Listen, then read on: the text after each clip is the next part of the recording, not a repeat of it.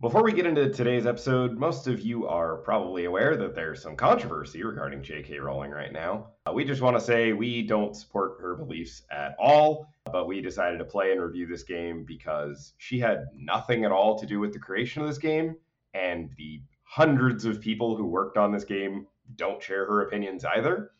And also, we're game reviewers. Our job in making this podcast is to review big games and to tell you about them. And hopefully that makes it easier for you to make better decisions about how you want to spend your money and what games you want to play. We know this is a pretty sensitive issue, and if you want to talk about it, please reach out to us on any of our social media. With all that being said, on with the show.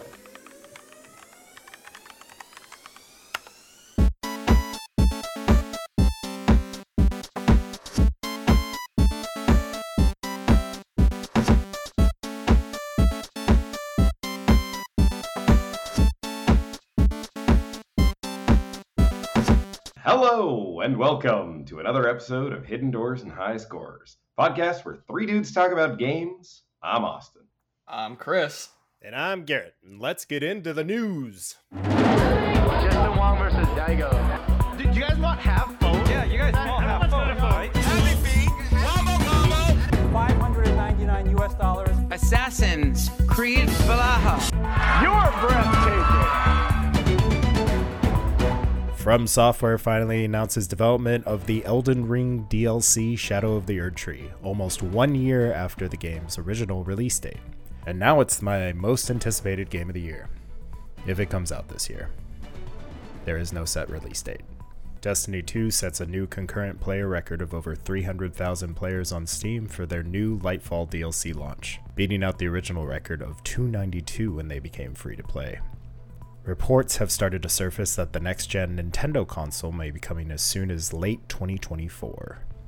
PlayStation VR 2 launched on the 22nd, but already, a mass amount of players are reporting issues with their RightSense controllers, specifically the X and R2 buttons. Not a great start. That's it for the news this week, and back to you. Thanks, Garrett. This week on Hidden Doors and High Scores, we're reviewing Hogwarts Legacy, a brand new action RPG developed by Avalanche Software, published by Warner Brothers Games. The game is obviously a Harry Potter game. It's set in the Harry Potter universe, takes place about 100 years before the events of the books that we all know and love. And you control a character that you create, and you go to Hogwarts and you learn to do spells and make potions and do all kinds of things and explore around the grounds, which was my favorite part. And there's like a whole storyline with your character where you go and fight some goblins and some bad guys, and there's ancient magic and secrets and puzzles and all kinds of crazy stuff. This game is very wide-reaching, I think. There is a little bit of everything in it. Yeah, I mean, God, there's a lot to talk about in this game because, like Chris said, it's just, there's kind of a little bit of everything in this game. This game takes a bit of a shotgun approach. There's lots of little like mini games and lots of systems woven through the game. For example, there's this whole like beast capturing and caring and feeding mini game that you can get materials to upgrade your equipment with. Speaking of that, I want to say I really appreciate the amount of outfits that you can put on and how it costs nothing to just switch out your fashion. Genuinely, my favorite part of the UI in this game is the fact that you can equip something for the stats and then just change it so it looks like something else. Yep. That is amazing. Every game should do that. Yep. Both fashion and function perfectly accounted for, and nothing is lost on either side. I really appreciated that. But yeah, there's potion crafting system of gathering ingredients and making potions, and there's herbology where you're growing magical plants that you can like throw out during the combat, and there's the combat stuff, and there's side quest puzzle challenges that if you complete you get more inventory space.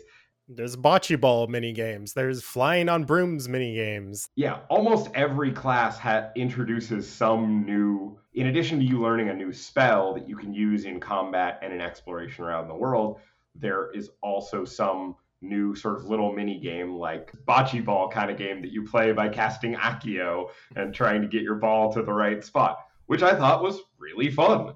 Yeah, so did I. And it's like one of the first things you do in the game. Yeah. Mhm. Like as soon as you get to school, like Accio is basically the first spell they teach you, and you play this honestly pretty competitive game. Like I was like sitting there going like, okay, when is the NPC gonna miss? When are they gonna not get the maximum score? And they just get the max score like the whole time. But it kind of goes to show there's a level of detail put in this game where something that could be a really throwaway crappy mini game in another game, they actually took the time to make it a good fun game to play and then bring it back later so that there's like a whole side quest about playing the Summoner's Court.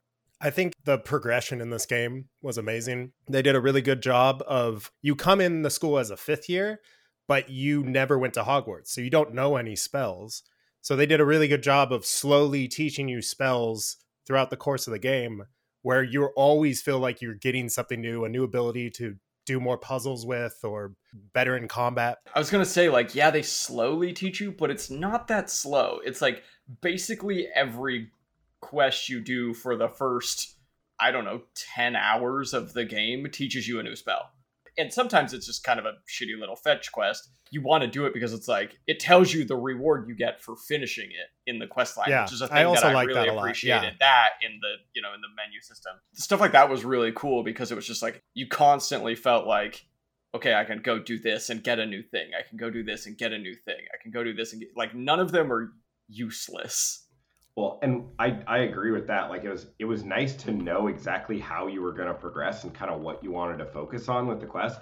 And also, the other thing I was going to say about the progression system in this game that I really, really liked is that you can't progress by just like going out into the woods and killing 100 spiders. The way you progress in this game, the only way to get experience is essentially by like completing either quests or like specific challenges that the game gives you, where like the game will tell you, hey, if you complete 10 of these Merlin trials, you'll get a bunch of extra XP.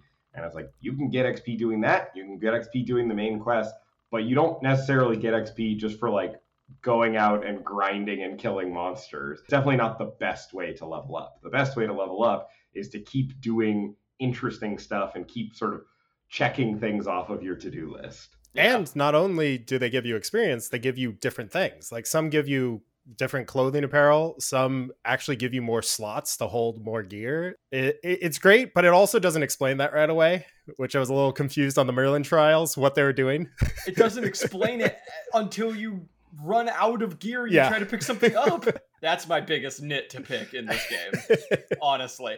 That annoyed the ever-loving fuck out of me. When I get into this dungeon and there's chests everywhere and it's a pain in the ass to leave it until you get to the end, and it's just like, well, you need more slots, So I end up throwing away a bunch of stuff, which I could have gotten money for, just to see if the new stuff is worth it. And frankly, then I ended up just selling all of that shit anyway, because none of it was any good. And oh my god, that was annoying. Yeah, as long as we're picking nits, and also on the subject of selling all your gear, you get tons and tons of gear in this game. It's kind of got a Borderlands-y kind of approach where you've got like 4 different tiers of gear, and they may have like a random bonus attribute on them, as well as having whatever stats they are and whatever level they are. But you get tons and tons of gear, and most of it, like Chris said, is just garbage, and you need to sell it, and it takes up room in your inventory. One thing that I really was annoyed about is there's no sell all button. It's not just like a click to sell. You have to hold the button for like 2 full seconds to sell an item. So when you're doing that 25 items at a time, it's a little annoying. There are a lot of menu interactions where you have to hold buttons, and I hate that in any video game. Let me click the button. I'm trying to go fast. Yeah. Or at least have the option to go quick. Yeah. Yeah. Well, and there's tons of accessibility options in this game. That just should be one of them. Mm-hmm. Yeah. Speaking of which, for accessibility, I think this game did a great job in terms of being accessible, not only having lots of options, but also in terms of difficulty. I know this because Courtney is not a gamer at all, and she started playing the game on story difficulty, and she was able to like just totally breeze through the combat in a way that was frankly shocking to me to watch. But like, it's because they made it a lot easier to like parry, so you don't have to be good with timing. Yeah, the windows are like super long the lower you go. Really long. Okay, basically, time stands still when an enemy's gonna attack you. You're just like, oh, hold on, there's a thing up here. What does it say? Press Q. Okay. Q. And then you block the attack. Oh my god. That's pretty funny.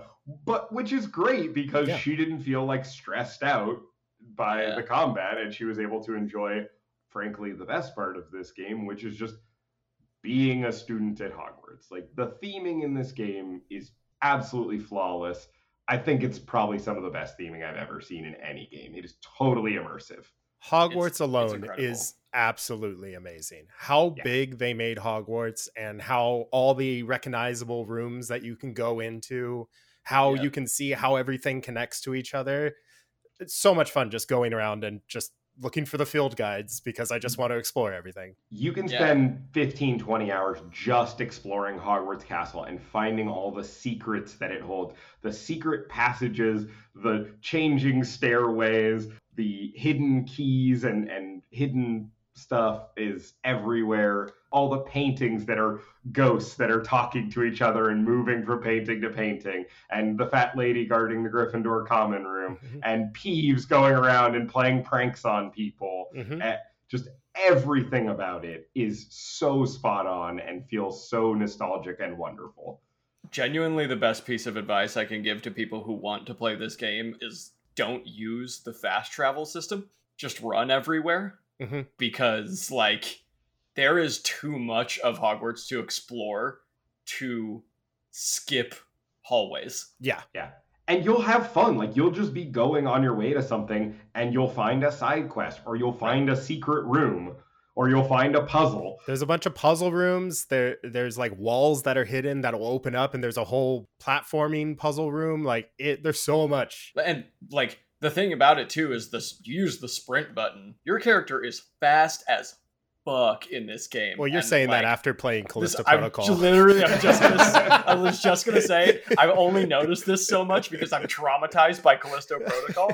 But this is a thing that it's gonna be a thing forever in every game I play from now on. Your character is so fucking fast that I had to turn the sensitivity up on the controller to be able to turn tight corners fast enough to like go up spiral staircases. Your character is lightning fast, and you don't have to look at the map either, because there's a cool function where you can just like have your book kind of like guide you, and it like makes this golden line in the air, and you can just follow the line. So you can look up at the screen and see everything around you, and that like is helpful for the exploring. You're not looking down in the corner at a mini map all the time. I really enjoyed that part of the game. Just the idea of like having a thing that's like heads up, just having a better heads up display. They made it so easy to just like detour and check things out as you're going to your main quests, that it made it really satisfying and really fun to explore, in a way that it doesn't feel quite so much like a chore to go check things off of the map, which I really appreciated. Also, when you're out exploring Hogwarts, you get to meet like a bunch of characters, both professors and other students. And I thought they did a pretty dang good job fleshing out those characters and all of their backstories and their side quests.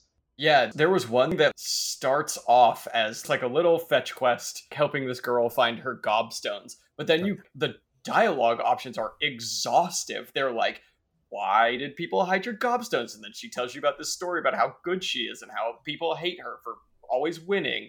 And then you like get to be like, well, maybe you should win so much. Or the other option is, oh, that's shitty of them. Like, I'll help you. And then you go help her. And then there's like another huge long dialogue once you finish the thing. And then she keeps popping up when you do that. Like, and I will say, if you give her gobstones back, she starts being nice to you around campus. If you don't and keep them, the people who pranked her start being really nice to you and trying to hang out with you. Awesome. And at the end of little side quests like that, there's often like 2 or 3 options. There's basically be super nice and give them what they asked for nothing. There's ask for payment, or basically keep the thing for yourself.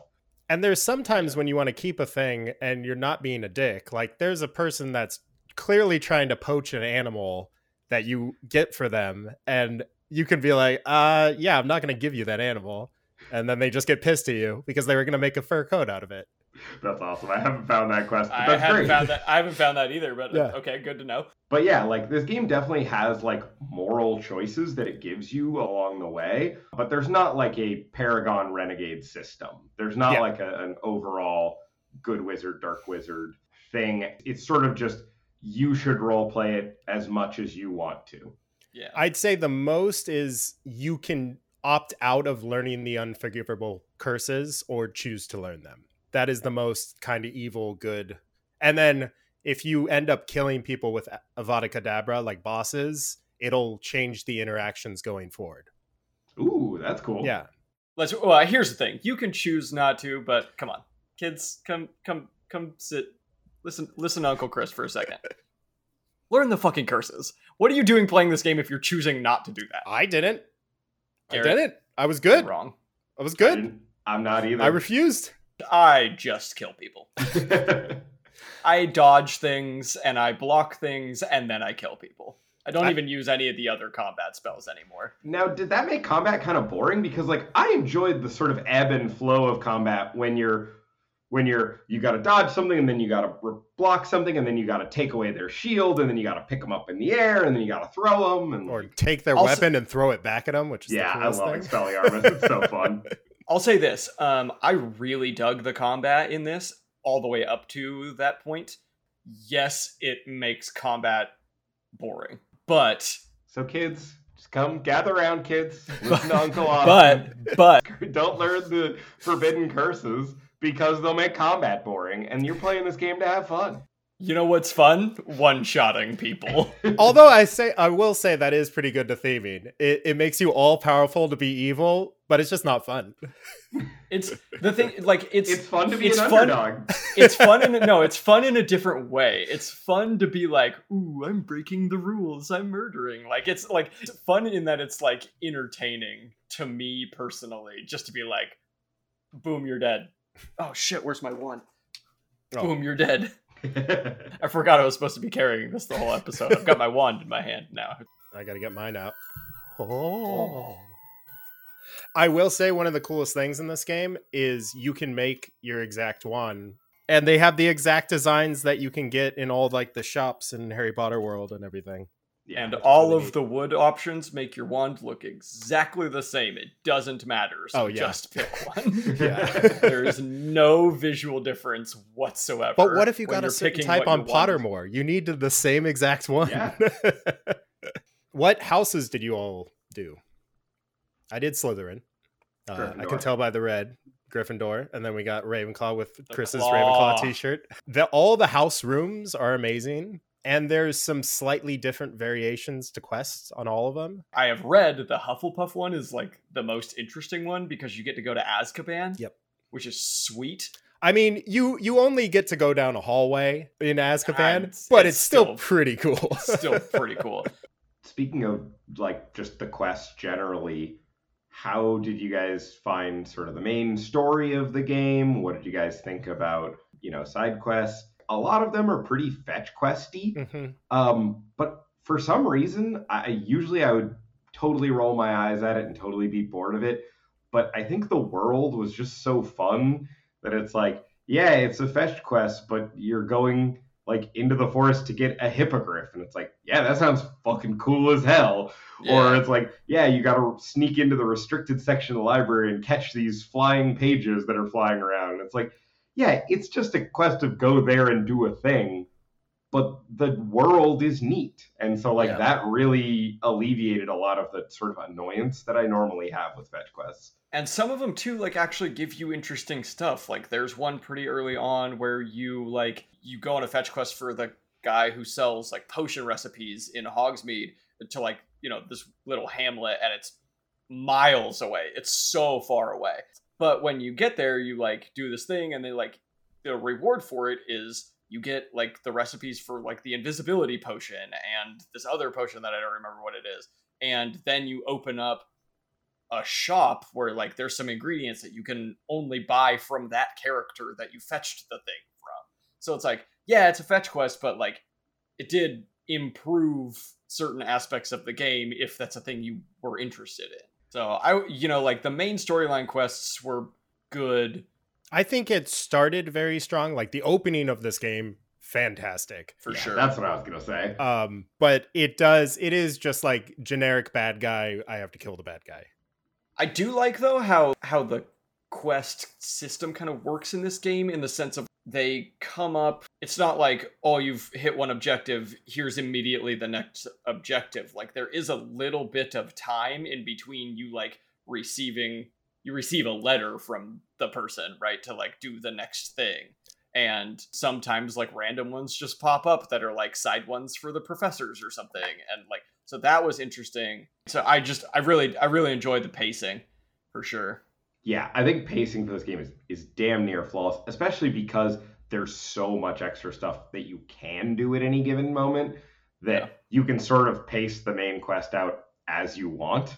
But even if you're trying to do it pretty quick, the game like slows you down, essentially tells you, take a minute, go out, like explore the castle and enjoy this beautiful thing that we've created. Yeah. I will say there are collectathon-y things. The Merlin quest, I thought they were all going to be different puzzles to solve, but no, they get pretty repetitive. I'll say there's like 6 major different ones, and then they all just repeat, which was a little bit disappointing. But like even getting in some of the dungeons, there's like puzzles to solve to get in. I think they did a great job with the puzzles in this game, except for when they just tell you the answer to the puzzle right away. Yeah, it does still have that problem that a lot of games have, where it's like you show up to the puzzle and you're like, okay, let's see, there's 2 different levers here. Maybe you should use Wingardium Leviosa. You're like, God damn it. But yeah, I thought most of the puzzles were pretty intuitive. They're pretty straightforward. They're pretty easy. But there was definitely a couple where I was like, that was a cool puzzle. Like there was some smart stuff. It took me way too long to figure out how to get in the eyeball chests. I can't believe it took me so long. I was like, I feel like an idiot. I literally just figured that out. And it's like one of the first spells you learn. I know. The entire game. And I was like, oh, they react when they see you. I wonder if I... Well, sure enough. Yep. I'm so dumb. Yeah. I'm in Ravenclaw, for God's sake. I haven't finished this game yet. I'm about 30 hours in. Garrett, I know you finished it. How long would you say it takes just to beat the game if you're not doing every side quest? I'd say it's about a 25-hour game. But I feel like in this game you want to explore. So it's going to be like 30 to 35 hours probably. Boy, I feel like it's going to take me 50 to 60 to finish this game. I mean, to 100% get all the achievements, it was about 80 hours for me. I probably won't 100% it, but I'm having so much fun just like looking for things to do. Oh, yeah. Yeah, I feel the same way. I don't feel like I'm particularly close to finishing the main quest. And like I said, I've been playing for 30 hours, but I've been doing a ton of side questing because I find it really enjoyable in exploration. Jumping a little bit here, just to like graphics, I think the world and Hogwarts look absolutely gorgeous. I think the characters look fine, but in terms of architecture and just like sweeping panoramic vistas that are all interactable, it's like Elden Ring in that these big beautiful vistas. I would say it's even more beautiful than Elden Ring, but it's also the same kind of thing where you're like, oh, that's a cool looking tree up on that mountain, I wonder what that is, and you can go there. Like nothing is part of the skybox. Everything is out there in the world for you to explore, which I think is really cool. The flying looks amazing. Like being able to fly through and everything is clear. It doesn't feel like the game is losing frames. I was going to say the first thing I did when I got the broomstick was fly straight up and just look at Hogwarts. Oh, yeah. And it's gorgeous. Looks incredible. Yep. You just fly in a circle around the castle, which is actually like how you learn how to do it. I mean, yeah, they force you to do that because they're like, look at this. But it's way cool just being able to do it on your own. And then even after that, now that once you have a broomstick just at your disposal, just to be able to at any moment just pick up and just soar up above the trees and just look out wherever you're going. You know what it is? It's fucking magical is what it is. Yeah. The whole game really feels magical in a way that only something set in this world can feel to any of us who grew up with it. Oh, And yeah. they just fucking nailed it. I will say with the flying on a broom, it's just the superior way to travel. And you later on, you're able to get like flying mounts. I don't know why they give you those second, because it's just, I'm always going to use the broom because you have to get them out of your suitcase. It's the whole loading screen. They're a little bit slower than the broom. It's basically, if you want to fly in style, you fly on those. Yeah. Should we talk about the music? Let's hold on. I have Okay. one more nit to pick, which I think Oh yeah, you're yeah. gonna Let's want to do too. let's Oh, pick I got another any nit. more nits. Let's pick some nits. It's a thing that we've all talked about, but this game is not optimized for PC. Ah, It's not. probably a thing that will be fixed with a patch, but boy, does it feel bad. Like, particularly inside Hogwarts, switching floors is where I've noticed it the most, where it like deletes the floor you were just on and has to like buffer and load the floor that you're going to. I drop frames every time I go up and down stairs. Ooh. Oh, wow. I played on the PS5. I did not see any problems. So This is clearly a game that was made for console, and they did a cheap, Yeah. easy port to PC without optimizing. I was also dropping tons of frames and getting stuttering, and I had to upgrade to 32 gigs of RAM. And that solved it. fixed the problem for me. Wow. But I mean, I'm running a 3070 and an i9, so Yeah, you should a have 3070 and an i9 and 16 gigs of RAM was not good enough. Oh, and running everything at low graphic settings. Oh my god. Jesus. Yeah, that's pretty bad. Yeah. So I mean, I'm running everything at peak settings. I think I would recommend, and I think Chris would recommend, play this on the console if you have the option. Yeah. I think so. And also, it's not a thing where, like, it's not affecting the gameplay so much because it's really only happening when I'm sprinting up a flight of stairs. I honestly have just two more nits to pick. One of the things is when there's these little puzzles where you have to chase ancient magic. They're clearly designed where you have to like use Wingardium Leviosa to climb on this thing to get there, but you can just get on your broom and fly to the high point and just cheap out of the puzzle, which I would hope that wouldn't work, but it does. And then the other nit to pick is all of the bosses only have like 2 or 3 attack patterns. Yeah. It's not that complicated to fight against, which was a little disappointing, but it's fine. I've only got one more nit to pick, which is despite most of the characters that you interact with in the game having well-written dialogue and lots of it, there are a few things or characters that you interact with all the time, and they just keep repeating the same lines of dialogue over and over again. Yeah. The fucking Flu Powder lately, who's like, can you imagine how inconvenient travel was before I invented Flu Powder? Every That single line- time you fast you travel. hear that line so fucking often. It's infuriating. All right, with no more nits to pick, I think it's time we talk about the music.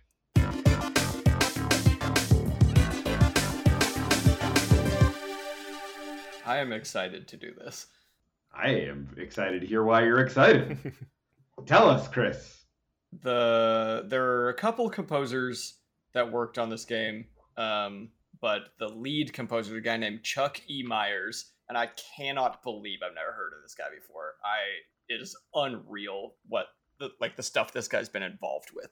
He did 5 Dance Dance Revolution games. He did all of those like Disney type games that we were looking at before that Avalanche Studio was involved with. He did all of those. So it's like Toy Story 3, Cars 2 and 3. He also has produced albums for Simple Plan, Coheed and Cambria, Talib Kweli, Hawthorne Heights, Fallout Boy. He played the keyboards when the Dixie Chicks did the 2002 Winter Olympics opening ceremony.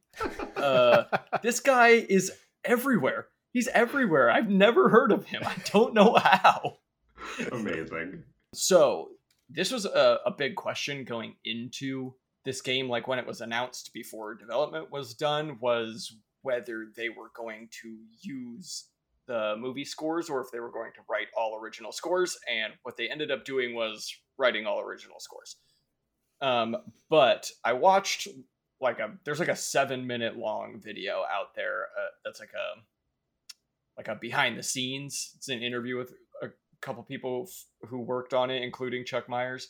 And one of the things he said was that they were trying to like match the sound of the movies without actually using any of the score from the movies. So specifically like the track that's called Ancient Magic, which is the one that plays like basically the very beginning of the game when you're actually learning the ancient magic thing, is a relative of Hedwig's theme, which is the one that everybody knows from the movies. Yeah. So they like took that key and like that progression and just sort of switched it around enough where it isn't the same thing, but it sounds kind of like the same thing.